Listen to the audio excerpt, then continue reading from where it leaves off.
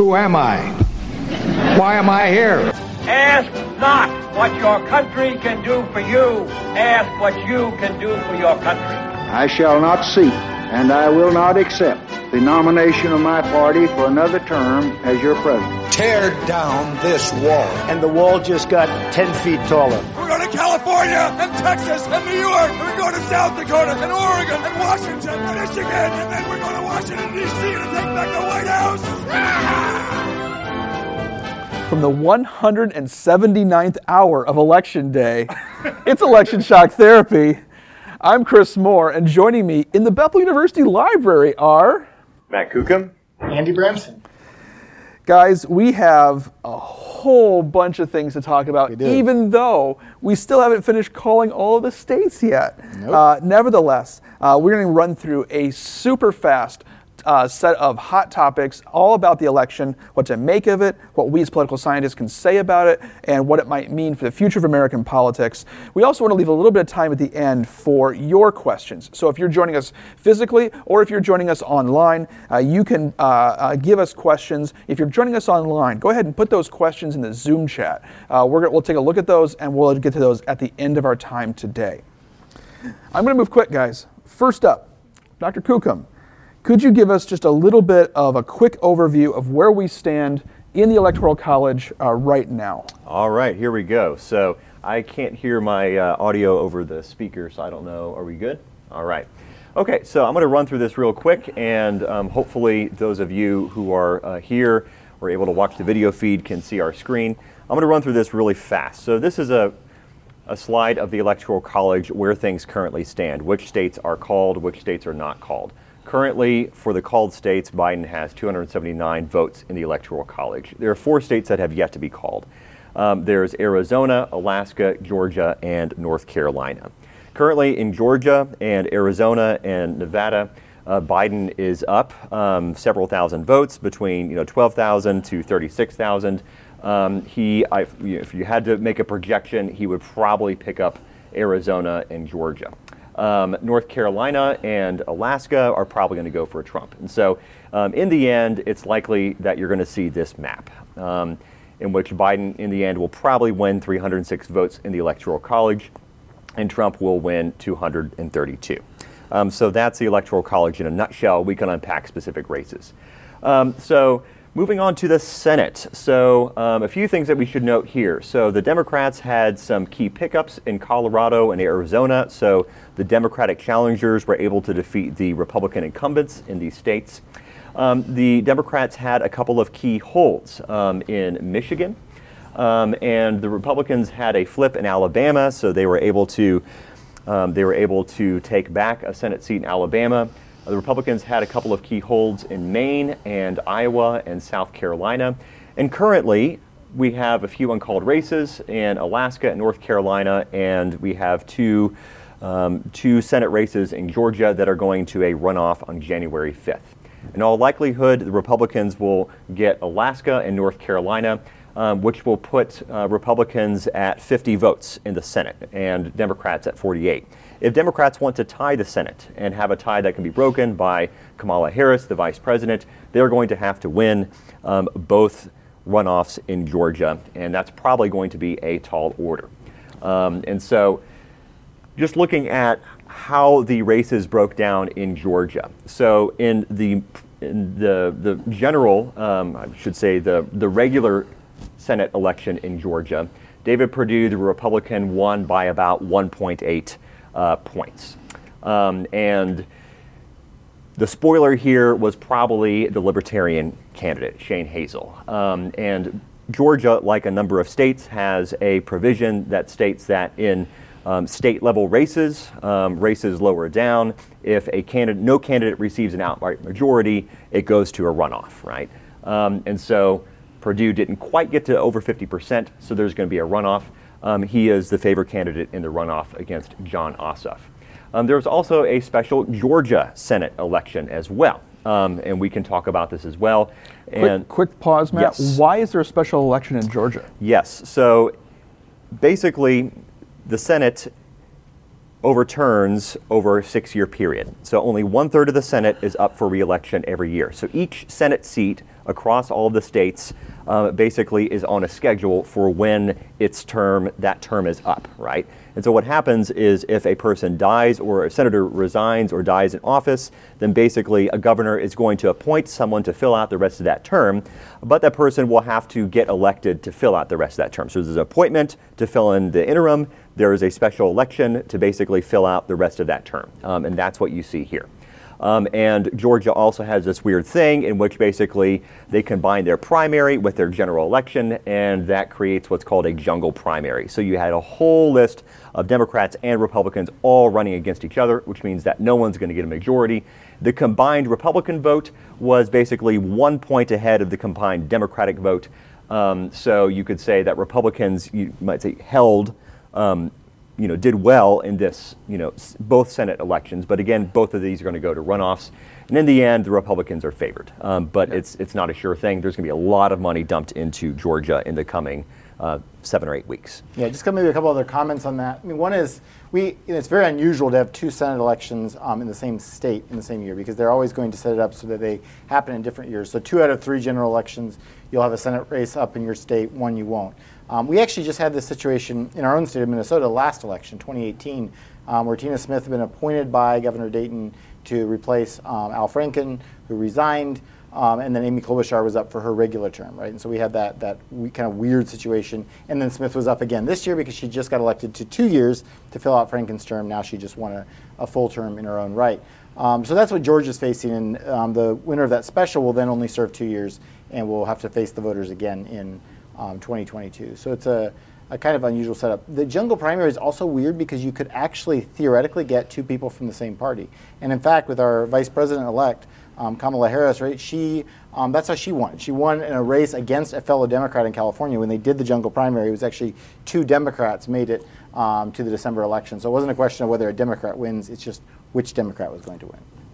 And I'll just add really quickly that the Georgia races would, on paper, favor Republicans in both cases. No, the 2 candidates, Jon Ossoff, Raphael Warnock, have not exceeded 50% of approval in any polling leading up to this runoff. Correct. So you would think that the Republican candidate would have a leg up, but like you both said, we're going to see a lot of national focus, a lot of money pouring into Georgia, and it's not clear to me whether that gives Georgia Democrats an advantage or whether that actually might cause a blowback amongst Georgia voters. Yeah, it's possible. I mean, typically runoffs tend to favor the party that dominates the state and the party that comes out to vote most consistently, which in Georgia is going to be Republicans on both counts, right? Yep. However, this is the highest profile set of runoffs that you could imagine, right? That are going to determine the control of the U.S. Senate and whether or not the Democrats get sort of the holy grail, the trifecta of the White House, the Senate, and the House. Right. So this is very high profile, and we have basically 2 months for campaigning and fundraising and all sorts of angsting over this. So it's going to be interesting. So. There's going to be a lot of things happening in these 2 months too. Yes.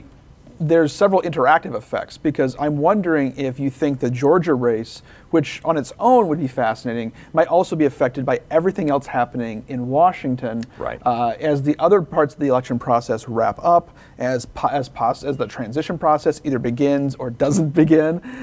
So let's talk about the election process a little bit. We've discussed this on previous podcasts where we've looked at how the vote counting kind of went down, and a lot of what we expected as political scientists did happen. It's also caused a lot of frustration amongst voters to see vote tallies in some states start out very pro-Biden or very pro-Trump and then shift towards the other party as waves of votes come in, and that's still happening in some of our outstanding states. So we've talked about red shifts, blue shifts, and with that has come, especially from Donald Trump and his campaign, claims of voter fraud. So we're not going to go as deeply as we've gone into that in the past. We'll probably come back to it again as we see some of those lawsuits. But Matt, what's the remaining process look like? What should be expecting? What should listeners be expecting over the next couple of weeks?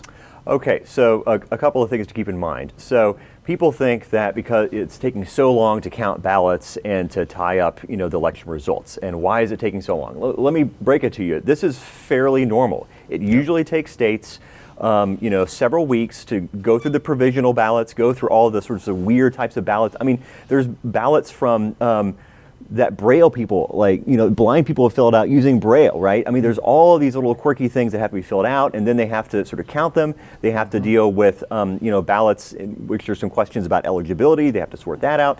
And then after they count all the ballots, they have a canvassing process in which they go back and recheck all of the math to make sure it's correct. And then, if it's really close, there might be an automatic recount, or a candidate can call for a recount. And then that process basically starts afresh, right? And then after everything sort of pans out, they will certify the results. And the results never get certified until basically, November, early December. And that's when the deadline is, at least for the Electoral College. And so sort of keep that in mind. So that's a process moving forward. There is some litigation that's currently percolating through in several key states. So Georgia, Nevada, Arizona, North Carolina, Wisconsin, and Pennsylvania. The Trump campaign has brought up a number of different lawsuits. These regard sort of mail and absentee voting procedures, deadlines for accepting ballots after Election Day, poll observer access, the counting of ballots for voters who may or may not be eligible. There was the most recent lawsuit that's made sort of the biggest headlines is a lawsuit in Pennsylvania.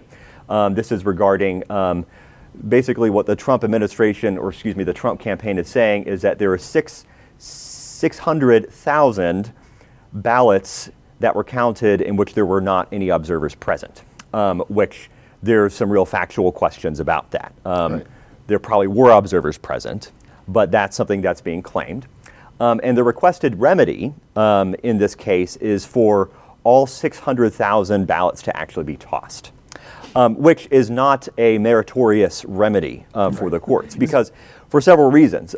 First of all, I can't imagine why. Yeah, well, okay, here's the thing. So when ballots are received, especially mail ballots are received, they're taken out of the envelopes. The envelope is the only place which there is identifying information for the voter, right? Once the ballot has been removed from the envelope and counted through the machines, that ballot cannot be married back to the envelope, right? And so you can't just toss all of the ballots, right? So you would have to actually go back and look at all of the envelopes, look at the information of all the people who voted, and then recheck whether or not every single one of them was eligible.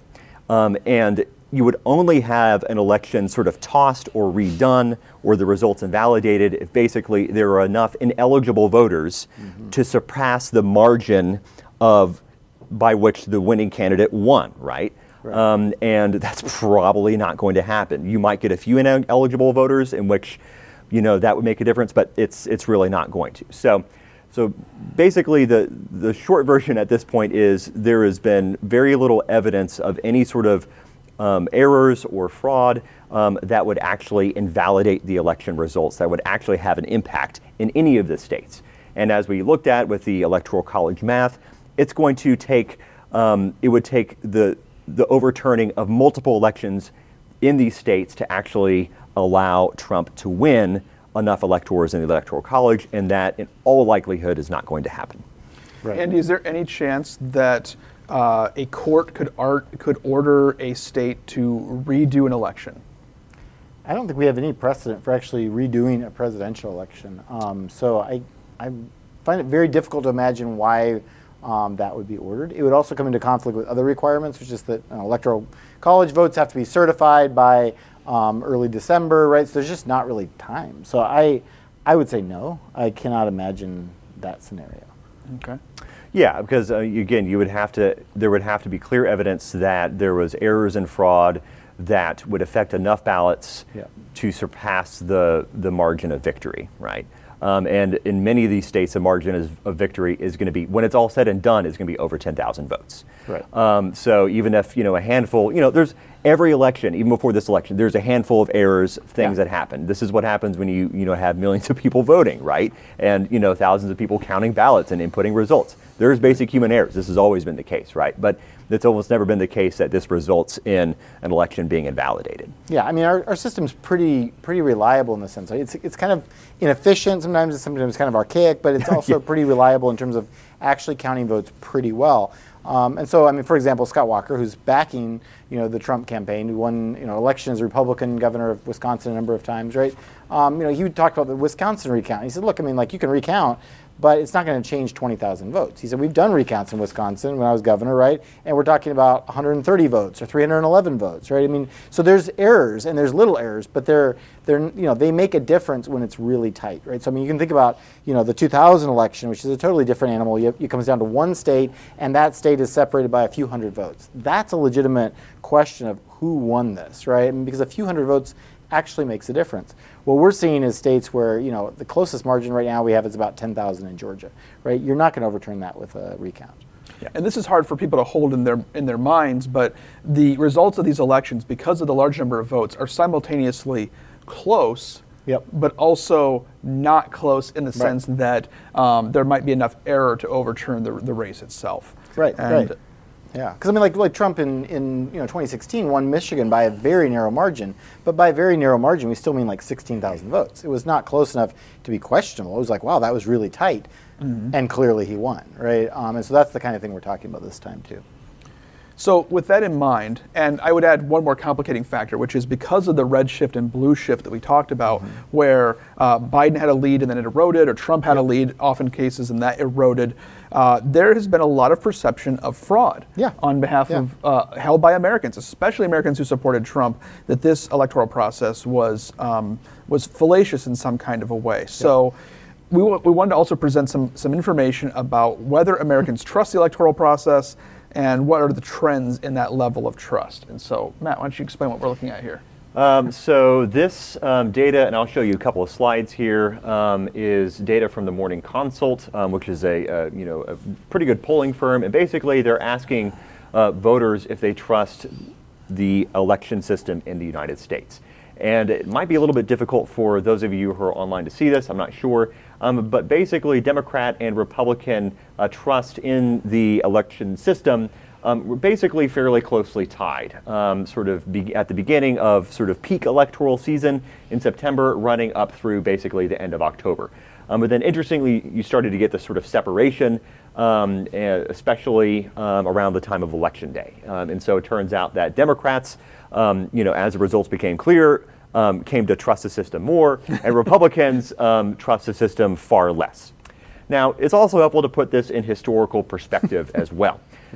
So it's always been the case in the past generation that the winning side trusts the results more than the losing side.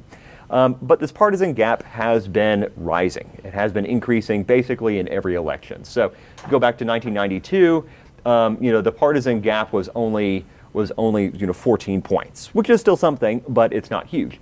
The most recent election in 2016 of Trump versus Clinton, you have 34% of Republicans, 73% of Republicans believe that the system was fair. So it was just 4 years ago, and 39% of Democrats disagreed. But now the gap has basically doubled, right? So it turns out that now Democrats trust the system, believe that it's free and fair by a whopping 90%, but only 26% of Republicans actually trust this. This is a 64-point gap. And this is significant for our democracy. Yeah. We've talked a lot in previous podcasts about polarization in the United States. My students are reading a book about polarization in our senior seminar. Mine too.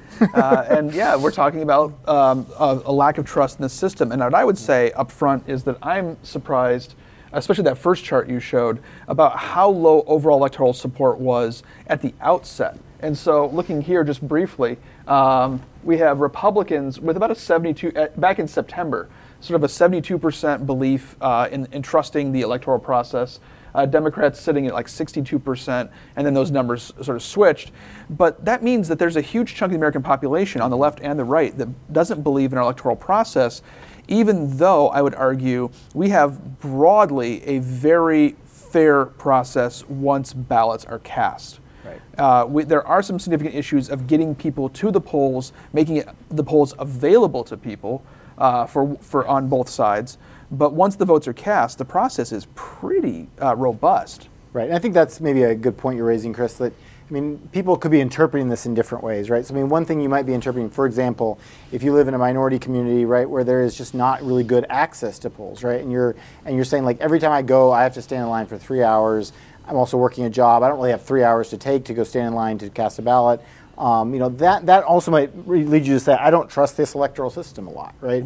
I don't think it's working for people like me, right? Which is a fair point. So I think this could be some people who are saying we don't trust that the votes are being counted right, and other people who are saying I'm rating this low because it is.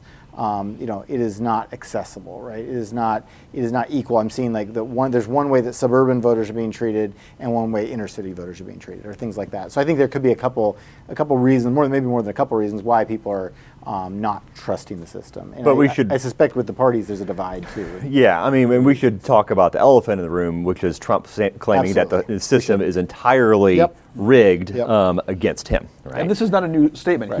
He was saying this back in 2016 right. when his campaign was anticipating a loss to Hillary Clinton. Yep. He was claiming it was rigged then, and he said even earlier this year, in the midst of the coronavirus, that the only way Joe Biden could beat him is if the system was rigged against him. Right. Right.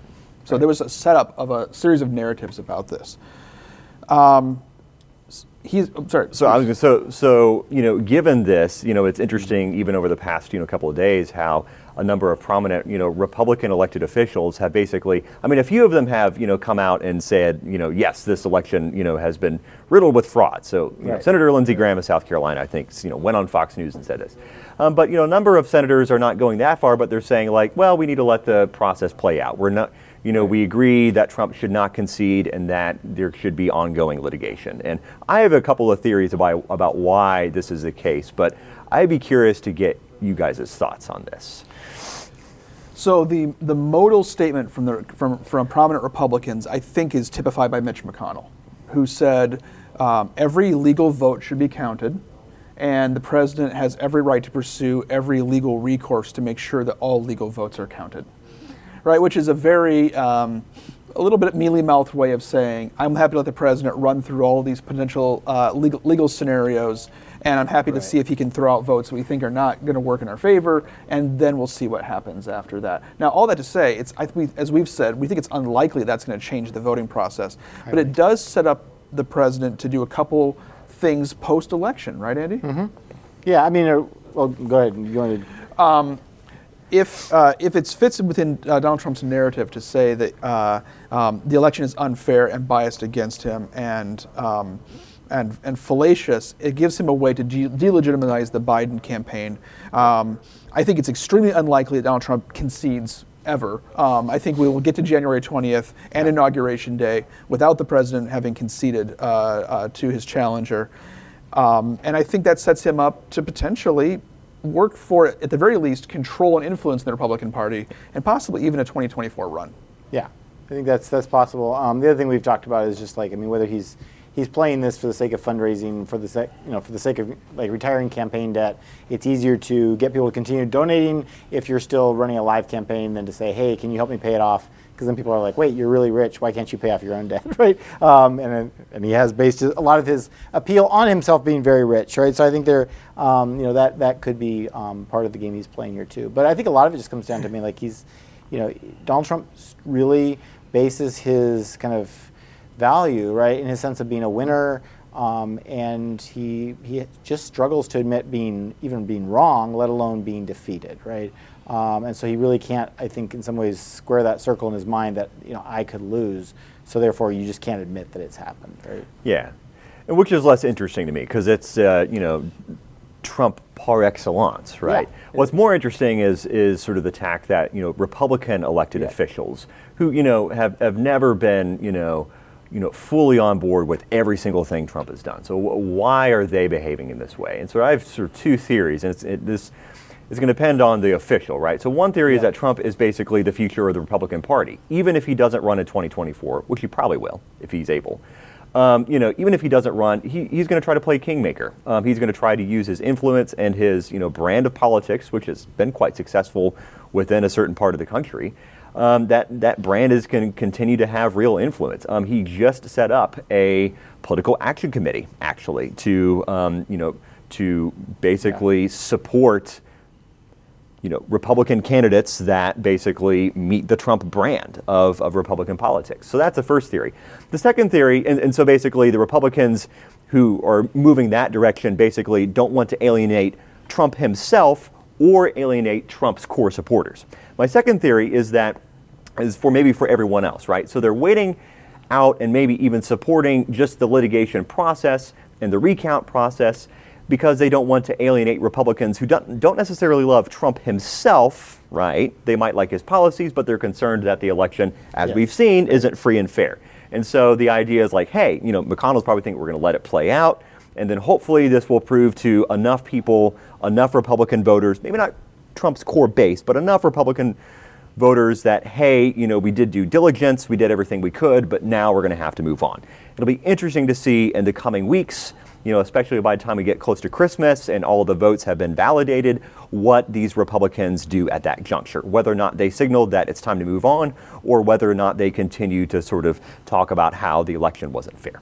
Yeah, I think those theories are both pretty plausible in terms of like what might be going on. I do think it's interesting when you look at Republicans who are kind of outside this process, right? And so I'm thinking especially of like, former President George W. Bush, right? The one living former Republican, right, who does come out right after the declaration, right, and say, good job, Trump, on a hard-fought campaign. You won a lot of votes. Congratulations to our president-elect, Joe Biden, right? Yeah. And that one is of the few Republicans who's actually done one of the very few Republicans, right? And he's in a unique position to do that as somebody who's obviously not facing voters again, and who is thinking, like a former president, okay, what do we need to do to try to bring the country together, as opposed to, kind of what's necessarily in the best interest of Republican Party officials in this moment, right? And so that is striking to me that Bush is hardly a fan of Biden and the Democrats, right? But at the same time, he's looking at this and saying, this is where we are, and so let's call a spade a spade.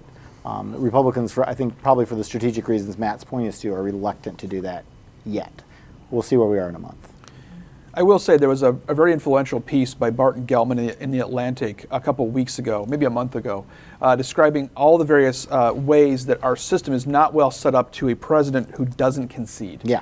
That there's a lot of normative power in a president conceding the election and allowing a transition to occur to their successor. Mm-hmm. And because Trump hasn't and probably won't concede, there's a number of things that could happen that are pretty dangerous in terms of constitutional crisis for the United States. I will say this, most of those things have not happened yet. Yes. The president has not sought to mobilize the military. He's not sought to suppress vote counting. He has not sought to get state legislatures to intervene and send a ballot of Electoral College electors irrespective of their state's vote count. So all of those things, we've dodged a lot of the really damaging things to democracy, other than claiming that the system is fraudulent, which is itself deeply damaging to democracy. Mm-hmm.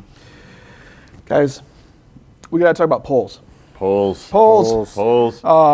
And not, by the way, the wonderful nation of Poland, who after Donald Trump tweeted, someone needs to check the polls, P-O-L-E-S, the ambassador from Poland responded and said, we're doing just fine, thanks. We love the polls. But we're glad you're thinking of us in this moment of crisis, Mr. President. So let's talk about polling data. What do we know? In retrospect, it looks like things were a disaster. Were they actually really a disaster? No. Sort of, not really. Okay, I'm going to lay out sort of some key results, but I want to say a few things first. So, first of all, there is still counting going on. There are hundreds of thousands of ballots across the United States that are still being counted. It's going to take a few weeks before we have final results. We need to wait for this. Waiting is hard. We've all been waiting, right? But I want it now. I know, right? Christmas is coming, guys. So, but we got to wait, probably to at least the end of November. But of course, the media narratives and the conventional wisdom are already beginning to form, and so those will probably be sort of semi-solidified before we're actually able to do any sort of sophisticated analysis. So, so we will do probably future election shock therapy episode in which we do sort of a more rigorous polling post-mortem. So a few other things. So it was always a strong possibility that Biden was going to win, but by a relatively narrow margin. This is something that responsible pollsters and forecast modelers have been saying all along, right? Like, there are scenarios in which Biden wins by a relatively close amount. It doesn't take a large number of votes properly distributed across certain swing states to basically turn a close electoral college race into an electoral college blowout. You shift a few votes across a few states, and all of a sudden, you know, Biden goes from winning 310 electoral college votes to like 350, right? Which, of course, affects the narrative, even though the absolute popular vote might have only shifted by a percentage point. So that's another thing to keep in mind. Also, every presidential election, there is a polling error of an average of 3 to 4 points. That is normal, right? So that should be your baseline when you're thinking about these numbers. There's going to be, and that figure translates to states as well, state polling errors as well. So that should be the baseline. It's not 0, it's 3 to 4 points. And so if you see something more like 5, 6, 7, 8 points, then you're talking about the real polling error that pollsters are going to have to deal with. And there were some states in which there was that order of polling miss, like Ohio, potentially Florida, maybe some other states as well. Pollsters are going to have to sort that out. Also, the final thing to keep in mind is you should try to look at polling aggregates. Don't look at particular pollsters. I mean, you might want to think about whether or not a particular pollster is accurate or not, but you want to look at an average of all the polls. So, basically, it turned out to be a competitive election that was a little bit more competitive than some of the polls suggested. So polling was a mixed bag. It was bad in some states, it was good in other states. And we'll sort of diagnose the polling problems at a later point. But here are some highlights. So looking at our slide here, so there are states that Biden had a polling lead, Florida and North Carolina, but lost. These are the only states. And it turned out that the polling error in Florida and North Carolina was within the margin of error, it looks like, at this point. So, and there weren't any states in which Trump had a polling lead but lost. So that's not a bad track record in some ways, if you think about it that way. And if you look at the Senate, there was 2 cases in which you had a Senate race in which the Democrat had a polling lead, but they ended up losing. This was the case in North Carolina and Maine. These are sort of exceptional races because Susan Collins, the Republican in Maine, is sort of an amazing politician who manages to sort of snatch victory from the jaws of defeat repeatedly. So Maine's sort of an exception. In North Carolina, there was a big scandal, right, that seemed to probably sink the Democrat there at the last minute. And there were no Senate races in which there was a Republican polling lead, but the Republican lost. So overall, actually not a bad track record. A few other things to note. There are a couple of Biden states in which you did have a Republican who won their Senate race. So you're going to see this in Maine with Susan Collins, but Biden won Maine. You might see this in Georgia as well. Once we have the runoffs, the Republicans will likely win, but it looks like Biden's also going to win Georgia. So you do see some divergence. And in states in which there's divergence, it can be hard to predict how things are going to shake out. Polls can have a difficulty sort of sussing out which direction things are going to go when it's really close. The final thing I'll note here is that it turns out that Republicans on down the ballot races, so Senate, House, and also state legislative races down the ballot, tended to overperform Donald Trump.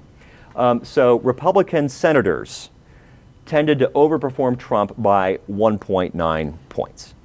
And House Republicans tended to overperform Trump by about 1.4 points, according to the data we have right now. Now, Matt, Chris. can we say if that overperformance was a result of Trump being a particularly poor Republican candidate or Biden being a stronger than usual Democratic candidate, or can we not tell that for this point? So it seemed like I don't know. I mean, it seems to me that generally there was a lot of support for sort of Republicanism in general, right? But some of that support got chipped away at the very top of the ticket, right? Because Trump was the Republican that did the least well in the races, right? Which also seems to suggest that, by the way, that there wasn't widespread election fraud committed by Democrats, because why sort of, throw the election to just Biden? Why not throw it to all the Democrats on down the ballot races as well? It turns out if this was election fraud, it was a singular failure, right? Because you didn't really even give Biden the Senate. Like, how could you fail so spectacularly? But I digress. Right, and failing in places where it looked like you were going to win, right? Like it looked like pretty. So people felt very bullish about like you're going to win this race for the Democrats, and they lost it, right? I think that's interesting. I think you're right, Matt. We don't really have the data yet to know why this overperformance is happening. If I had to suspect, right, I would suspect it's people like John Kasich, right? I mean, so John Kasich goes to the Democratic convention. He speaks on behalf of Joe Biden, not because he really agrees with him on policy, because John Kasich's actually a pretty conservative Republican, but because he says Donald Trump is problematic for the institutions of the United States, right? For the reasons we've been talking about, right? The undermining of the system, of democratic values. And so we need to defeat this president, right, because of those factors. At the same time, I strongly suspect that John Kasich probably voted for a lot of Republicans, just not that one, right? And I think there's a slice of those, right? Of these kind of never Trump Republicans who are saying we can't vote for this president. We're still Republicans for all the reasons we've always been Republicans, but we just find this particular president really problematic. My guess is that's reflecting some of that more than some sort of incredibly compelling, like sort of Joe Biden appeal. We have a broad question here. I'm going to fold two questions together, and we'll wrap with this, guys. I'll give you the option. You can talk about what this election means, or you can talk about what it means going forward from here. So let's look outward a little bit. We still have a lot of this election left to wrap up, a lot of the heavy data analysis, so these things are subject to change. But where do we go from here? What does this mean? So again, people are trying to figure out what elections mean. It's hard to determine this because voting is a blunt instrument in a system in which you have a binary choice between two political parties that are big coalitions, right? And so this means for every office, people have a binary choice, and you can choose one side or the other for a whole host of reasons, right? It's not like we have a multi-party system in which you're voting for one party is because you really support that party's platform, right? We don't have that here, right? You're voting not only on platforms, you're voting on personalities, right, and what they represent. So if we're going to talk about the meaning of the election, we should look at what the meaning is for particular groups. Why particular, chunks of the population tended to vote a certain way, on the presidency versus perhaps other down the ballot races. So that's my initial caveat that we should sort of lay out there, I think. Yeah, I think that's well stated.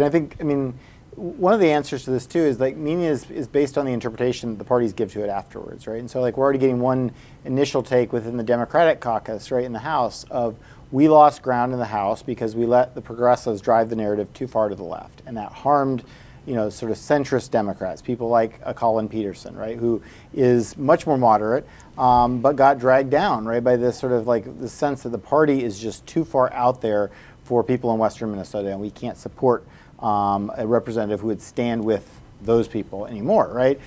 It's that kind of narrative about sort of what happened. So that's one narrative, right? The progressives obviously are pushing back against that and saying, no, what we really need is more of what we're doing, right? And we need to give people really clear ideas. We have them, you don't. We need to push in that direction. The things we were talking about earlier with Donald Trump, right? Do officials continue to line up behind him, or do they start walking away from his, it seemed like pretty baseless claims about election fraud, right?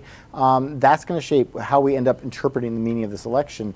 Do we interpret this as wow, this is the moment when the Republican Party just lost confidence in the system, or is this a blip, right? Or are they doing the moment because they're heated about this loss, and then as those numbers show us, they go back to feeling pretty good about it the next time they win, right? So there's a lot of the meaning of the election is going to get hashed out in the way the parties interpreted that. We're starting to see some of that, but we're 1 week out, right? That's going to happen in the weeks and the months and even the years that are to come. One final thing we can say with complete confidence is that partisanship is strong, right? Yes. So think of the year we've had, folks, right? It's been over the past 12 or 14 months. So we had, all the impeachment hearings, last year, and then we had impeachment. We've had a pandemic. We've had, basically this huge economic hit, right? We've had racial unrest. We've had, widespread rioting, right? We've had quite the year, and the year just keeps on giving gifts to us, right? It's nuts, right? So it's astonishing that if you look at the polls, the partisan polling over this time, it's been so stable, right? I should have put up a chart of this, but you can look at, sort of approval ratings of Trump, or you can look at basically, who identifies as a Republican or supports Republicans or Democrats, and it is so stable, right? And that's amazing, right? How stable that is. So all the partisan chickens basically came home to roost in this election. That said, despite the fact that there, basically was this really strong divide that never really shifted throughout the whole year, it is interesting that in the end, Biden is probably going to win the popular vote by about 5 percentage points, right? So even though, Republicans and Democrats were very evenly matched all the way down the ballot, I mean, we were going to see almost no shift in like the state legislative control by the parties, right? It's interesting that Biden still sort of overperformed, right, you might say, in the popular vote. And I think that's significant. I think we're going to have to sort of take that into account whenever we start to build our explanations of what happened. Yep.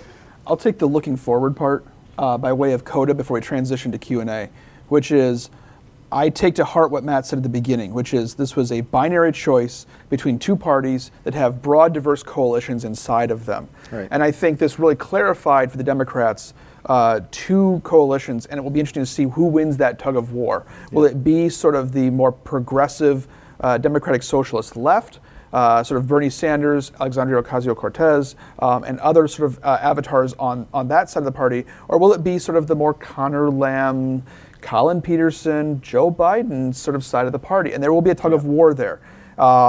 Clearly, the advantage goes to the Biden side because of not only his election, but also because the Democrats did not have this landslide blue wave type of election. On the Republican side, I want to propose to you, gentlemen, that there are actually 4 lanes, and much like a subway system, you can only put your feet on 2 of them. So here are my 4 lanes. You ready for this? There's Trump. The Trump lane is most easily occupied by Donald Trump, but it could also be occupied by Don Jr. Or somebody else who strongly affiliates themselves with the Trump name and brand. There's also the nationalist not Trump. So it's somebody who says, boy, that Trump guy, he's kind of a character, he's really offensive, but I hold a lot of his ideas. I like a very strong immigration control. I like some of the ways he's approached various policy issues, but I'm not him. I'm the nice version of that. Trump isn't without Trump. Trump isn't without Trump.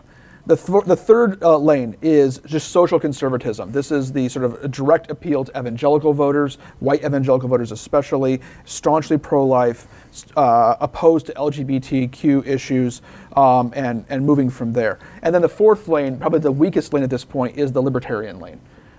This is maybe the Paul Ryan. We're the libertarians. What are you talking about? It's the debt has gotten too big, spending is too big. We need small government, and we need it now. I want to argue that you can put your foot on 2 of those lanes. You can't do more than 2. You can't be the social conservative and the libertarian and the Trumpist or the not Trumpist. You can be social conservative and not a nationalist, not Trump. You can be social conservative and Trump. But you can only do 2. And whoever the candidate is that emerges as a likely frontrunner in 2024 is going to pick 2 of those things to be. Right. I think what this demonstrates, I mean, if you put sort of Americans along sort of 2 continuums, like an X and Y axis, right? You get your sort of conservatism, like social issue continuum, and then you get your economic issue continuum. And Trump has demonstrated sort of the power and sort of the coalitions that can be built in the quadrant in which you have people who are relatively socially conservative but relatively economically liberal, right? The Republican Party has always tried to sort of straddle some of these things, but Trump has basically shown us that, you know what, most Republicans never really believed in really limited government and fiscal responsibility or economic conservatism, but there's a lot of power. There's a lot of votes to be had in the quadrant in which people are relatively socially conservative, but also, like some big government, like government spending, like government programs, government doing stuff for us, right? Not just among whites, but also amongst racial and ethnic minorities as well, right? Who tend to be somewhat more socially conservative, but more economically liberal, and that might be one of the reasons why Trump made considerable advances amongst some in the Hispanic community, for example. Yep. All right, we're nearly at the end of our time here. We promised you we'd leave some time for Q&A. Sam, do we have some Q? We do. All right. All right, so we have 2 questions. Here's our first question. Are you aware that the Trump campaign administration has made a statement that the transition will happen once they confirm the election results are fair and reasonable? So have they made any statements about that? Can you talk about transition?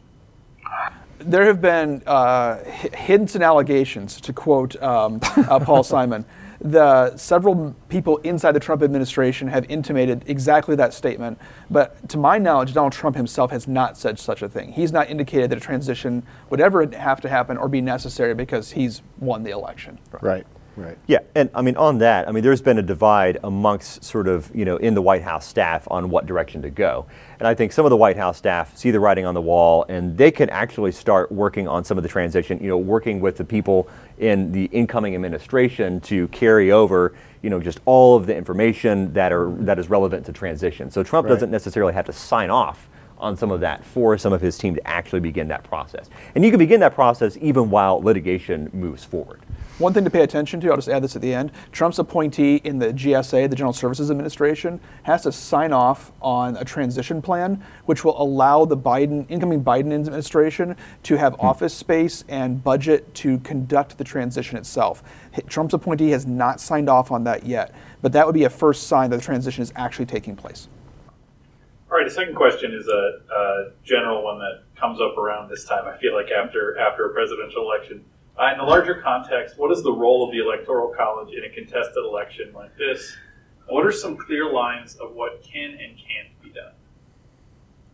Matt, do you want to field that? Yeah, sure. Okay, so let me walk you through the process. So basically, December 8th is a deadline for states to certify their electoral votes and basically issue sort of the final list of electors that are going to be casting their ballots. So December 8th is when the states have to basically declare these are the results of their several elections, right?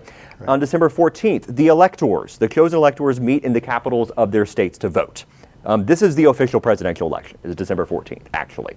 Then on December 23rd, the Electoral College vote is sent to the Senate, where it's certified in the Senate. On January 3rd, the new Congress is sworn in. And 3 days later, on January 6th, there is a joint session of the House and the Senate that counts the Electoral College votes and then declares the results. At this juncture, one member of the House and one member of the Senate can join together and issue an objection on behalf of one of the candidates and try to dispute the election. At this point, basically, if this happens, the House and the Senate will recess to a 2-hour and only a 2-hour discussion on the merits of the objection. And at the end of the 2 hours, they will take a vote on whether or not to sustain the objection.